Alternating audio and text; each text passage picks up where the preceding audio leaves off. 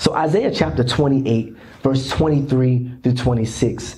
And it reads this, and I'm reading this from the New Living Translation. It says, listen to me. Listen and pay close attention. Does a farmer always plow and never sow? Is he forever cultivating the soil and never planting? Does he not finally plant his seeds, black cumin, wheat, barley, and emmer wheat, each in its proper way and each in its proper place? The farmer knows just what to do, for God has given him understanding. And then our continual text throughout this particular series is Genesis 8 and 22. Genesis 8:22, it says, while the earth remains, seed time and harvest, cold and heat rather, summer and winter, and day and night shall not cease. And today I want to use for a topic today is the anatomy of a seed. The anatomy of a seed. When we begin to talk about harvest and receiving a harvest and walking in a harvest and walking in a harvest season, I begin to take a step back and really understand that in order to receive our harvest, a harvest begins with seeds. A harvest begins with seed sown. It begins with the soil dug up. It begins with a lot of groundwork before we even get to the point of receiving a harvest. It has to start with us sowing seeds in its proper place and in its proper time.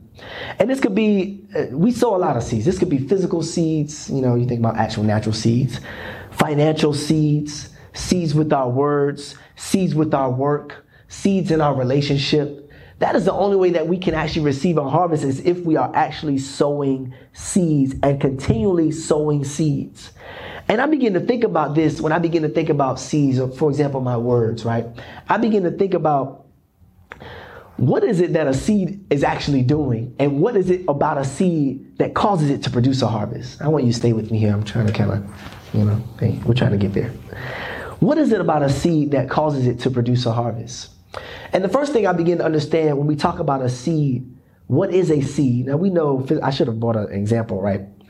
A physical seed, right? But you've seen seeds. The first thing we have to understand about a seed is that a seed carries the DNA of the future. A seed carries the DNA of the future.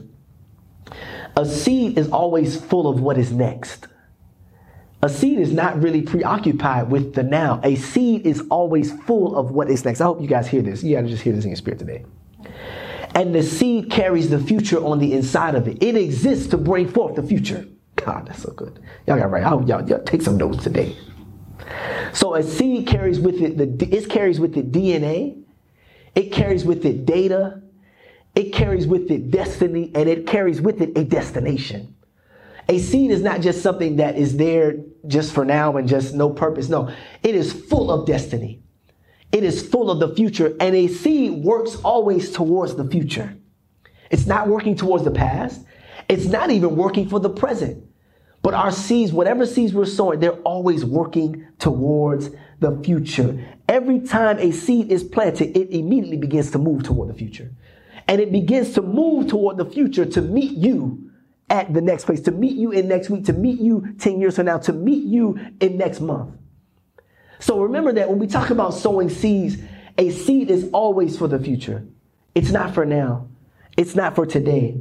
But it moves. It is structured in a way to where when it is planted, it immediately begins to move toward the future. Every time a seed is released, it goes ahead of you to the future. So when I speak my words, word seeds, and I begin to speak over my life, when I begin to speak over my children, when I begin to speak over my finances, that begins to move ahead of me for the future manifestation, for the future harvest. And so when we begin to release financial seeds, and I begin to bless you, and you begin to bless me, and we begin to sow into the kingdom, it begins to go ahead to return, to make a return in the future, a return of that harvest. And also, not just does a seed have DNA, or it carries the DNA of the future, but in order to understand harvest, we have to know that seeds always have an assignment. Every time we sow a seed, it is on, Mr. Art says to me all the time, it is on assignment to do something. And we have to, Mr. Art, I'm stealing all your stuff today, but you say this to me all the time. We have to make sure that we're assigning, make sure, okay, this seed is for this. I am sowing this seed. See, I'm sowing you to bring a harvest of my children being saved when they're 40 and 50 and leading their children to the Lord. So when we begin to sow seeds, when we begin to think about seeds, we have to know that they are always on assignment. And so I begin to think my whole life. I said, wait a minute, what have I been assigning my seeds to do? And as we talked about a little bit last week, what have I been sowing into my mind, into my body, into my spirit that I want to see a harvest on down the road? Because I understand that when I begin to sow, that this thing is working for the future. It's not just for now. And the future harvest is dependent upon the present seeds. The future harvest is dependent on the present seeds. And so not only does a seed carry the DNA of the future, but a seed carries the potential for overflow. A seed carries the potential for overflow. A seed, oh, this is so good. I'm trying to get through this. A seed is, well, the way we see it, it is never limited to the form that we see it in. I hope y'all. It is never limited to the form we see it in. A seed is a chamber of overflow. A seed is an instrument of overflow. It is designed to be transformed into something greater. It is designed to form into something greater than itself. I don't know anything that comes out of seed form that is smaller than what the seed was. That's not a child. That's not a human being. We're all seeds and we're all here now. We're not, that's a microscopic thing. Not an apple tree, not an orange, not a watermelon. Nothing in its final form is smaller than what the seed was. It is full of overflow. And so now think about this.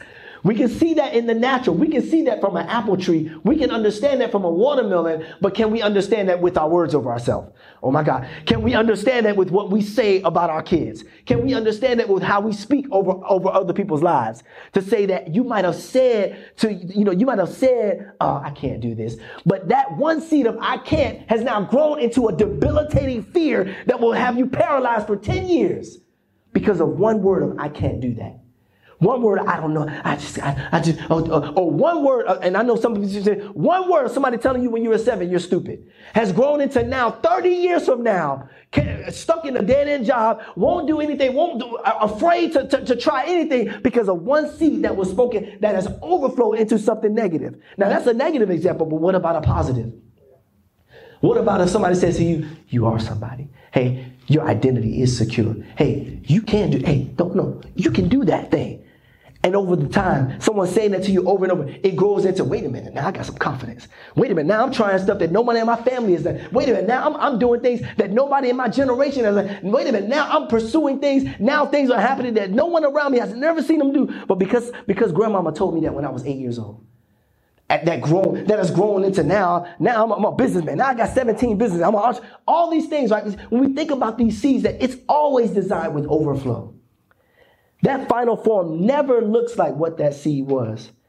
And let's think about too, when we see this too, the outgrowing, the overflow of a seed. You ever watch those, I watch these videos, like these time-lapse videos where they have a little side shot of like a cup or something or a bucket. And you see the seed go in there and they time lapse it over like a few days, a week, a month. And you'll see the seed it breaks open and the tap root goes down and it begins to spread out and all this stuff, right? Those videos are showing that nature of overflow for that seed. Yeah, they might have planted it as a little whatever, a little bean, but we begin to see in that just little video that thing begins to overflow and it begins to move out and the roots begin to come and the fruit begins to come, right? Because a seed is always full and designed for overflow. It always begins to overflow. Our words overflow, our faith overflows, our relationship overflows, but it starts with these seeds. And this is what we really want to see in our lives. We want to see this harvest, but we have to understand, wait a minute, in order to receive this harvest fully, I have to begin to examine where have I been sowing seeds? Where have I been sowing seeds? And what have those seeds been looking like? Have they been seeds of grace, seeds of mercy, or have they been seeds of condemnation? Or have they been seeds of judgment? Have they been seeds of you can and you are somebody and you are in Christ, sowing seeds of the word in myself, sowing seeds in prayer? Or has it been dependent on my flesh, seeds of whatever in the case of me, right? We want to see this overflow, but we have to understand that it starts with those seeds. So as I just said, the seeds never look like the harvest. the seeds never look like the harvest. The harvest always like, wait a minute, all this came from that little grain, that little apple seed. I know my wife does this with our kids sometimes. She would anyway. They would get a fruit or something, and all of a sudden I would see seeds sitting on the counter in a bag. I'm like, oh, they about to go plant something out here, you know. But that apple, I don't eat apples because they're disgusting. I think I might be allergic to these. No, I'm not. I said see. Someone sees my words. That apple never looks like that seed, right? That harvest never looks like the seed. An example of this too, let's go over to Galatians chapter 6. Galatians chapter 6, verse 7 through 9. Galatians chapter 6, verse 7 through 9. It says this. It says, do not be deceived. God is not mocked. For whatever a person sows, this he will also reap. For the one who sows to his own flesh will reap destruction from the flesh. But the one who sows to the Spirit will reap eternal life from the Spirit. Let's not become discouraged in doing good. For in due time we will reap if we do not become weary. So we understand that the harvest never looks like the seeds. In this verse, what Apostle Paul demonstrates for us, he makes his parallel concerning the flesh and the spirit. Where verse 8, he says that if you sow to your own flesh, you will reap destruction. But if you sow to the Spirit, you'll reap eternal life. Now, this is the thing. The flesh alone doesn't look like destruction. And the spirit life, sowing into the Spirit, reading, praying, whatever it case be, that doesn't necessarily look like eternal life. But he's saying that when we sow into the flesh, basically fulfilling our fleshly desires, he says that's going to show up in a bigger way in total destruction. But he says when we make these simple steps of sowing into our spirit, we will reap something that is so eternal that is beyond anything that we could ever see. But it starts with the simplicity of sowing into our spirit today. So your world around you, my world around you, it may not look like eternal life on Tuesday morning when you're at work and you got some crazy email and now you're trying not to cut. That might not look like eternal life, right? That might not look like, oh, if I just go ahead and cuss them out and eat by email, that's going to end up in destruction, right? It might not look like that. Oh, yeah, of course not, right? I know y'all don't curse and you don't curse in email, so I guess I'm talking to the wrong church here. But I know that it might not look like destruction, but he's saying that when you take those simple steps to say, I'm going to hold my tongue. He says that's working. He said that's working for you an eternal life down the road. He says when you make those simple steps to say, I'm going to trust Christ with my life, even though it may not look, right. It may not look like the right time. He says that's working for you eternal. Or he says when you make those decisions, I'm going to give in to my flesh desires, whatever that can be. It could be sin. It could be this. It could be that. Cuss them out. It could be sleeping around. Whatever the case would be. He says that's working a destruction later on. That we don't necessarily think about it when we're here. And this is the trouble that we have living in this world because we're in the flesh. But we're really wanting to pour into our spirit, man. This is why we're talking about things like fasting are so important. Because it's telling our flesh, you are not in control. And I'm not going to get into you so that I end up with destruction later. This is why important why we fast and pray. While we deny our flesh to say, wait a minute, I'm going to sow into my spirit, man. So that I can reap the eternal life later. I thought about this in a more practical example. Yeah, I told y'all last week that last year I did really good. I worked out a lot last year, right? Now you may look at me and say, Corey, don't look like you're working out. Don't you worry. The time is coming. The summer is coming. I'm going to be out here looking. But last year I worked out the most I ever worked out since college, probably a long time ago, right? So I worked out probably a good 8 out of the 12 months. I was 3 days a week. I was at the gym. I was in my garage actually most of the time and then at the gym. And when I found, sometimes when I would do home workouts, I would do like push-ups and sit-ups and stuff like that just to try and, stay active. And I began to think about this when we talk about harvest, right? I began to think that these crunches and sit-ups, they don't look like six-pack, especially when you down to, crunch number 99. You're like, Lord, you doing them push-ups, right? Those sit-ups don't necessarily look like six-pack when you in there sweating and you struggling, right? Anybody said y'all work out, so y'all know what I'm saying, right? It doesn't look like, those guys on Instagram, they're looking all, I'll be like, man, you got 13 things down there, man. But they got that from doing something, sowing into their body in a way that produced a harvest of a six-pack, right? Practical example. But in that moment of in there, you trying to, you saying you struggling, right? That doesn't feel like six-pack. But it's working for you. Come on, make it spiritual. It's working a six-pack for you, an eternal six-pack. But I began to think about that, and I was like, man, just a funny example. I said the sit-ups are the seed of the six-pack. The harvest is the six-pack. The harvest is, I come up and I see Archer, hey, girl, listen, hey, you know what I'm saying? That's, hey, you know what I'm saying? I ain't gonna say nothing else about that. Some of y'all married, y'all understand. That's the harvest is the six-pack, but the seeds are the sit-ups in the garage, when it's cold, 6 a.m. when no one sees you, right? And I begin to think about this too, right? Even in our spirituality, in our walk with Christ, is that a lot of times for us, the sit-ups feel like praying first thing in the morning. The sit-ups feel like staying consistent in your devotional. Sometimes the sit-ups feel like studying your word when you're kind of tired and whatever, turning the TV off. Sometimes that feels like the sit-ups, right? Sometimes that feels like the workout, but he says that's actually working for you. That's working for you. See, the sit-ups are serving in the community. The sit-ups are praying for your neighbors after they done said something crazy to you, loving your enemies, right? He says that's the workout.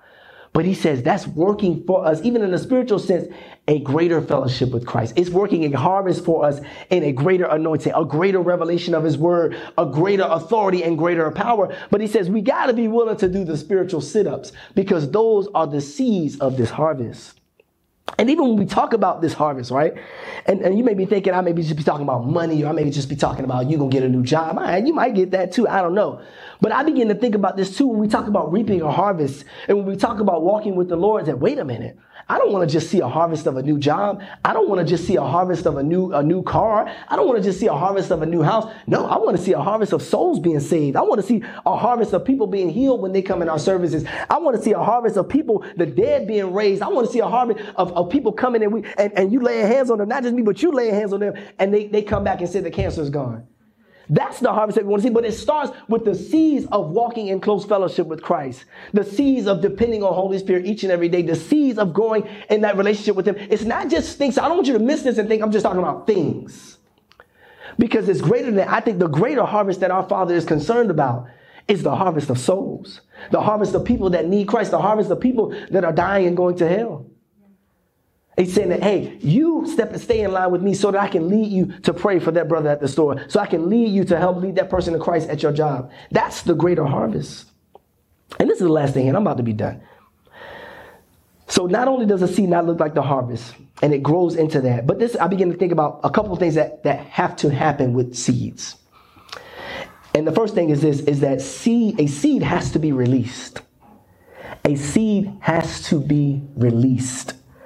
And it says this is right back at our text from earlier in Isaiah chapter 28, verse 24 and 25. It says, does a farmer always plow and never sow? It says, is he forever cultivating the soil and never planting? Or does he not finally plant his seeds? Seeds do their best work when we let them go. Seeds do their best work when we release them. A seed ain't doing me no good in my pocket. I ain't got no dirt in my pocket, so it ain't gonna grow in there. A seed is not gonna do me any good if I'm holding on to it. See, this is the thing. Seeds are one of those things that they don't work if you hold on to them. Oh my God. They don't, good God, I hope y'all write that down. Seeds don't work if you hold on to them. They only work when we release them. They only work when we let them go. Listen, and check this out. They only work when we let them go in such a way that you wonder, is it still there? Remember, when you go and plant a seed and bury it in the ground, for a while, it's like, is it there? Is it growing? Is that harvest ever going to come? And see, this is the thing about seeds when we talk about sowing, is that we have to be willing to let seeds go in order to get the harvest. We have to be willing to release some things, because he said, if you release this now, there's a harvest for later. If you release this now, there is a gathering that will come later. If you release this now, there will be a benefit later, but it has to be released. It has to be let out of our head. It has to be let out of our pockets, let out of our storehouses. He said, you have to sow this in order to receive a harvest. And this is the thing, like I said a second ago, is that for a moment, when we talk about natural seeds, right? For a moment, they go out of view. And you're like, what happened? I sold it. This is so good. He said, I sold this into them, and now they didn't call me back. I sold my time into that person, and now I'm not seeing it. I'm not seeing the harvest of what I've sown. See, there's a moment after we sow, and this could be with our money, when you say, man, God, I gave this offering, I gave it to this person. Dang, my bills is still. There's a moment where we say, is the harvest coming? Is the harvest going to be there? Because that seed is underneath. This is the dirt, so y'all just that seed is under the surface. And we wonder for a moment, is this thing going to happen? But he says, in those moments, that's where you now have to hold on to the promise of harvest. That's where now it's not just feelings, but now it's some real faith. Because you say, God, I know I've sown. I know I've sown here. I should be seeing harvest. God, I know I've sown there. God, I know I've sown into them. God, I know I've sown this money. God, I know I've sown. I was doing sit-ups last year. Where my six-pack at? See, he says in those moments, you have to hold on to the promise of harvest. Because there's going to come a moment in all of our lives. There's going to come a moment in this journey of sowing and harvest. He says, well, there's going to be a moment where you wonder, is this going to happen? And I know each and every person has been here at a moment where you say, God, is this going to happen? God, is it going to work out? God, I really believe you said do this. I really believe you said move over there. I really believe you said switch that job. I really believe that you told me to pour into that person's life. I really believe you told me to go to this school. I really believe. There's a moment for all of us where you say, God, I feel like I did what you asked me to do. I feel like I really felt like I was led by the Spirit in that. And then you wonder, is that harvest going to come? And you wonder, is it going to be a return? Is this thing going to work out? Or did I miss it? Or was I wrong?